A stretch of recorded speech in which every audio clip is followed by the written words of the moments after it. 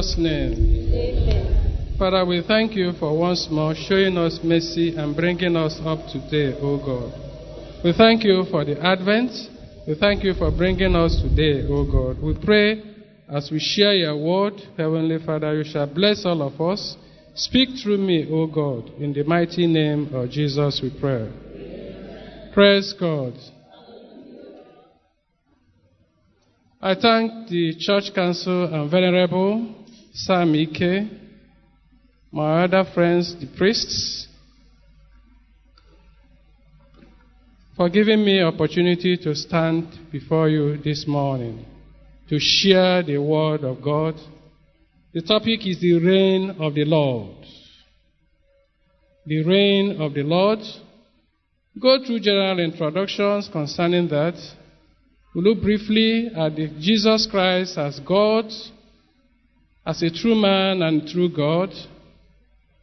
We also look at how we mix this worldly and eternal reign. And we look at our verses today, the triumphant entry of Jesus into Jerusalem, and then we stop. Praise God. When we talk about the church usually produces a bulletin and a handout where the church liturgies are well displayed. This time around is the Advent. If you don't look at those church calendars and Advents, when your children ask you what they mean, you won't know. And you start having problems with it. Some of us don't look, this is Advent. And what is really Advent? Because the church has two books which we look at very critically. The Bible and the Book of Common Prayer. In the Advent, we share the long preparation of the first coming of the Lord Jesus Christ. And we live in the expectation of the Christ's return. Because we have already witnessed the coming of the Lord Jesus Christ. What we're expecting is His coming. Praise God. Look at Jesus Christ as King. Before you reign, you must be a king. Is it not true? And also have a geographical location where you are reigning. You don't just reign. You reign, you must be a king. Because Jesus is just true man and true God. He's true man and true God. So as a man, look at his own CV. 1. Jesus was born in the royal town of Bethlehem. In Luke chapter 2, verse 4. I'll read. So Jesus also went on from the town of Nazareth in Galilee to Judea and to Bethlehem, the town of David, because he belonged to the house and line of David. He belonged to the house and line of David. So Jesus was qualified as a king through the lineage of what? David. The second one is his adoration by the wise men in Matthew chapter 2, verse 11. There I say, on coming to the house, they saw the child with his mother Mary and bowed down and worshipped him. We don't just bow down to anybody. We bow down to kings and we bow down to rulers. Then they opened their treasures and then presented what? Gifts to him. The third reason why we should know that Jesus is true man and true God. He is reigning as a man, he reigned as true God. His triumphant entry into Jerusalem, which our priests read in the scriptures, which we are going to look deeply as we go on. The various individuals and churches and organizations addressed Jesus Christ as king when he was on this earth. Even Jesus himself acknowledged that he's king. When Pilate asked him, Jesus stood before the governor and the governor asked him, are you the king of the Jews? He said what? As you said so. He agreed that he was the king. Then the crown of thorns that was brought by the Pilate over him as the king of the Jews, in Matthew chapter 27, verse 29, he said, and then twisted together a crown of thorns and set it on his head.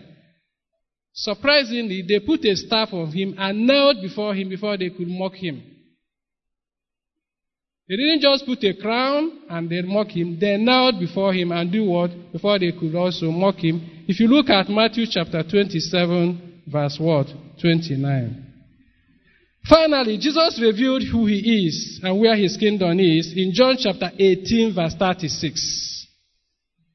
Jesus said, my kingdom is not of this world. If it were, my servant would what?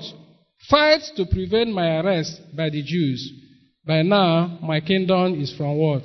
Another place. So this is the background of the Lord Jesus. In spite of his very tremendous CVs of ruling as a king, he rejected all of them. We now look at what our people did. Even though Jesus rejected those crowns, people still did not understand why Jesus is doing the same. Let's look at Matthew chapter 20, verse 20. The sons of Zebedee and their mother. I think they must be very good politicians. The mother of Zebedee's son came to Jesus with her sons, kneeling down and asked for a favor for him. What is it you ask? Jesus said, grant that one of the two sons of mine may sit at your right and the other at the left of your kingdom. Even on earth, now, some of us are still looking for that kingdom. Looking for worldly things that will eventually uplift us. That is not what Jesus Christ is talking about. The other time, the disciples in Acts of the Apostles, I was actually surprised. In Acts of Apostles chapter 1, verse 6 and 7, when Jesus has already resurrected, and people have also, the disciples followed him all this while. Look at what they asked Jesus Christ. In Acts of the Apostles chapter 1, 6 and 7, somebody who is reigning. They asked him, so when they met together, they asked him, Lord, are you at this time going to restore the kingdom of Israel? People who are supposed to know. So sometimes in our spiritual life, we really need to be on our guard to understand when we miss it and when we also need to be on the line. He said, will you at this time? So it means that even what Jesus was preaching and teaching all this while, the Bible says they, not one of them, they asked him, will you at this time restore the kingdom of Israel? Which means they don't understand the reign of the king. They don't understand his geographical locations. So let's look, where is really Jesus reigning? So when you say he reigned, where and how? Currently, where Jesus is reigning is in our individual life and the people. If Jesus doesn't reign in your life as a person, stop looking for any geographical location and territorial boundaries where he's reigning. He's reigning in your life as an individual. That's why you see in Proverbs chapter 21 verse 1, the Bible said that the king's heart is where? In the hand of God, and he turneth it wherever he wishes. I was here when we were praying for the election in Anambra State. When that prayer point was mentioned, the church, those who were not praying before joined. Those who were not praying before joined. And I knew that that prayer was answered. Is it not true? There was no loss of life. So God reigns in you. You as a Christian, you as a child of God, can actually know that God can reign in the life of an individual. And you can manipulate that individual. That's why some of these cult people use the same spirit on other people. You can manipulate the heart and the kind of it when you understand how God reigns and where he reigns. Even in our team this year about Matthew chapter 28, Jesus also appeared. When he appeared, the disciples did what? Worshipped him. And he told them that all authorities in heaven and on earth has been doing what? Given to him. Then he gave one instruction. That is the theme of this place. Go ye into all the world and do what? And make disciples of all men. So Jesus himself talked about ourselves. So when Jesus is reigning, especially in this church has provided for us avenues of these instructions. By what? There is always a weekend outreach. When I mention this, ask yourself, which one have I participated in? Weekend outreach. We go for hospital visitation here. And then there's neighborhood evangelism that are done by the what? By the men and women fellowship. If you have not participated in any of these things, after the church service, you wait. The service we talked today talked about the passage and triumphant entry of Jesus into Jerusalem. Let's go to that place. Matthew chapter 21, and we look at the triumphant entry of Jesus into Jerusalem. That is the verse we enter, and then we'll gradually round up. The passage there exemplifies the reign of the Lord. How Jesus reigns in individual life of every person. Go to that chapter. Let's start from the beginning. 1. Jesus reigns and controls the disciples and the owner of the donkey. He just sent a message that he needed a donkey tied. Immediately, the man who owned the donkey, what did he do? He submitted. Is it not true? He released the donkey completely in their life. Is there anything the Lord is telling you that you should release for him? When I read this thing in Igbo version, they say that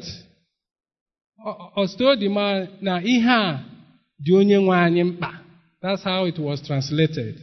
That this donkey, not the onye nwe anyị mkpa.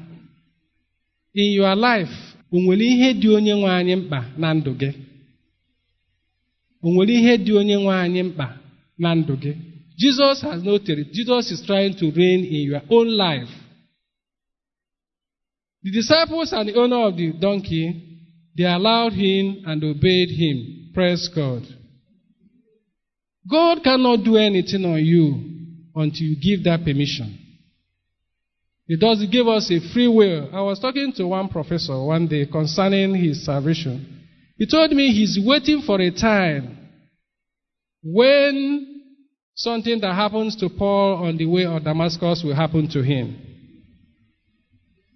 So that he will shout and say, Prof, why thou persecuted me? Such a thing doesn't happen. If you are waiting for that way to get your salvation, it is not going to happen. We have been preaching on this pulpit and on the door. We have been hearing this gospel. Nobody is going to knock you down and keep you blind for some days before you believe in the Lord Jesus Christ. It will not happen.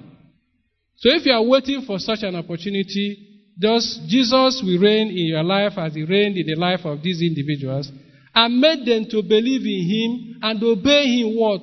Completely without what? Question. That is the reign of the Lord on their life. So ask yourself, is there anything that have been asked of the Lord which you have not entered? Then the next thing we notice there is the humility of the Lord Jesus Christ, which we also read during the collect. There were two ways to travel in those days, either with a donkey or with a what? Or with a horse. The horse originally was made for war and for kings. But Jesus took a donkey in humility and entered into it. Well, a donkey is slower and gentle and then moved about. So he also needed other people to participate in that. The Christ's choice of a donkey was because of the slow motion, so that people can follow instead of a horse that moves so fast. The Lord needs it. What does the Lord need from you? Your life, your time, your talent. Are you ready to release them? Just as the donkeys was released. If Jesus is reigning in your life, there is absolutely nothing that is left. When I look at the life of Solomon, I found out in his own glory, many wives, everything about him. I now ask myself, where are those things now? Even the temple has even been broken. What is even left of him is those gospel he preached in the scriptures. So that everything I have and everything you have will eventually fizzle away. fizzle away. I've also looked at people who have also gone before me in this profession, what they did, what they accumulated, and eventually they have all perished. So I've been asking myself, sometimes when I relate like this, I'm wondering whether to get out or do something. But it reminds us that, look, everything we are doing is going to end here. No matter how hard you try, even if you make a street named after you, after some time, people will be asking, what is this thing? Who is this person? Because time goes over. So when Christ reigns on us, he makes us understand the uselessness of this life, the shortness of this life, and the end that will eventually come. Let me also tell you something that we should tell. Some Christmas ago, I just went to dig a place and put meat there and buried part of those things there. When I come next and I see some ants and all those moths there, and those ants and moths I was just looking at them, I was wondering, it's also around the place I've told people that they should bury me anyway. I don't know whether you have found a place you'll be buried. And I'm wondering whether these ants, if they exist, they will still eat up my corpse and eat up myself when I die. Is it not true? Is it not true? Yeah, so now I'm asking myself, and some of them may not have even eaten the flesh of a professor before. They will just enjoy the whole thing, and that's how the end is going to come. So these are the realities. Even though it's not interesting, but you should know that these are the realities of life.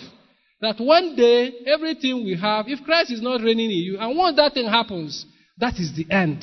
And there's no other way you are going to move on in this life.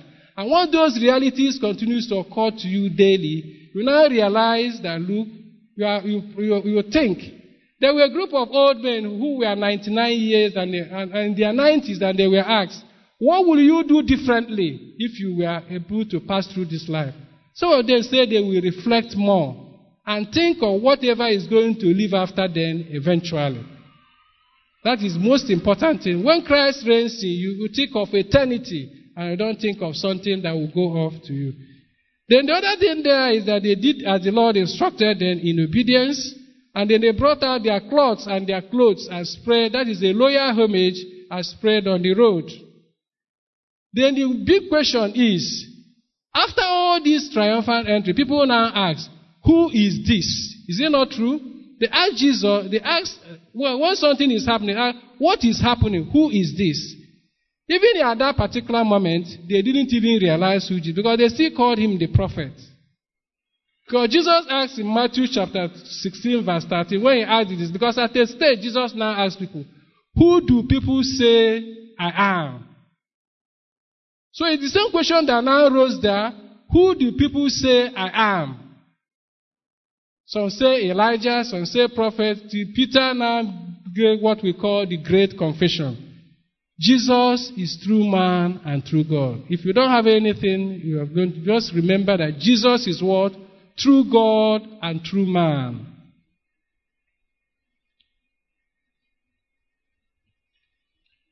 Then Jesus entered the temple areas. When he entered into Jerusalem, at that part, I hope you are still on that Matthew 21. When he entered into Jerusalem, what happened? Where did he go first? To the temple. If a president comes to Enugu, where will he go first? To the governor's house. He ignored all other place and moved into the temple. That's what attracts the Lord Jesus Christ. Somebody whom God has taken over his life. He should always be attracted to the things of the God. So he raised and entered the temple area. He owned his boundary, no courtesy call, no war. He was focused on the temple. So what did he do on the temple? The action he took on the temple was to wipe out sins and iniquities. Thieves and people were playing around in the temple and were selling. So when Christ is reigning on you, in your place of work and wherever you are working, you should as much as possible do what? Fight in such a way that all iniquities and everything around you will. He drove out sin, corruption, and immoral life, and then bribery. He reigned in the life of those sinners and was able to rebuke and to what? To correct. I was now asking myself, why didn't those people push him away? Why didn't they throw him off? How can he, as a single person, come up and then, as a single person then, come up and... There was one word he used. It is written. If you look at it, it is written that my house should be a house of prayer. It is written. And once he mentioned that, he kept everybody there quiet. Because even those people who were selling those people also know that it is written that whatever they are doing were wrong. So, and they were convicted in their heart that whatever they were doing, so they withdrew. So when you get to the Word of God and understand the Word of God and it has an impact in your life, it is written, whatever is written must be done what? Obeyed in your own life. Praise God. So we see in that long passages the obedience of the disciples, the obedience of the owner of the donkeys, and the choice of the donkeys, the response of the crowd into the triumphant entry, and the proclamation of Christ as King. When I was coming to this church, around that zoo, they have already started decorating and putting flowers because of the Advent. So these are the church histories.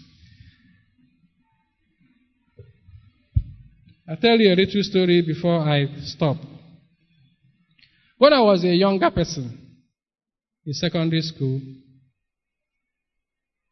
I wanted to learn how to dance. In the real sense of it. So we were brought out. Then the teachers and the people who supposed to teach us how to dance were watching us. And I was dancing with all my heart. And then what happened is that once they point you, they tell you to go this side, they point another person, go this side. And when we were appointed and to go this side, because by that particular time, we don't even know whom they have taken and who they have not taken. So at that particular moment, I was told to go to one side. The other person also, or the other group were told to go to the other side. It was at the end of that they now told those of them who were even on my side that you can now kindly go back to your hostel. I was rejected. I was done what? Rejected. Completely. And as I moved towards the hostel, I was actually not seeing the ground. I felt so sad. And that will show you the sadness, I was still not happy with you. Otherwise, I wouldn't have remembered this story to tell you. I'm telling you. So that is exactly what will happen on the last day. People will be separated into two groups. Who likes to be rejected? Who likes to be heard, depart from me, you workers of iniquity? It will happen. And because of that rejection, I have always not been happy. Anytime I always feel for somebody to accept me. But God made it very clear that a group of people will be rejected on the last day. Just as I was rejected as a dancer. So look into your life and ask yourself, there are two scriptures that actually consoles me when I was younger to look at, to make sure that God Himself accepts me in spite of my weaknesses and life. It's in Luke chapter 12 verse 31 to 32. There is written, do not be afraid, little flock, for your Father has been pleased to give you the kingdom. So I now say, so God in His own mercy is also pleased if I'm part of this race, I'm part of this kingdom. No matter what you have done in life, God is telling you, we want you to be part and parcel of this kingdom. The other one about rejection is also seeing, when Jesus said that all the Father has given me will come to me, and whoever comes to me, I will in no wise do what? Cast out. So it means God wants me. It means God can accept me. It means God, in spite of what I have done, will accept me in my condition and forgive me. In the same way, God can do what? Can accept you, forgive you, and whatever you have done in the past will be forgotten and written off. It is only when you have accepted Him as the Lord and Savior. Bow down your head for prayers. Just look into your life as a person. Don't look at any other person and ask God, am I going to be part and parcel of those who will be rejected on that day and told to depart? This is the Sunday, this is the Advent Sunday. It can be your birthday today. And it is so critical and easy for you to remember on the Sunday, on the Advent, that is when you gave your life to the Lord Jesus Christ. If you are going to do so, just place your hand on your chest and tell the Lord Jesus Christ to come into your life. This is totally another opportunity for you to do so. And God in His own mercy shall come to you. He will not reject you. He will not throw you away. In spite of what you have done, what Jesus needs from you is to come to Him, that He will take over from you.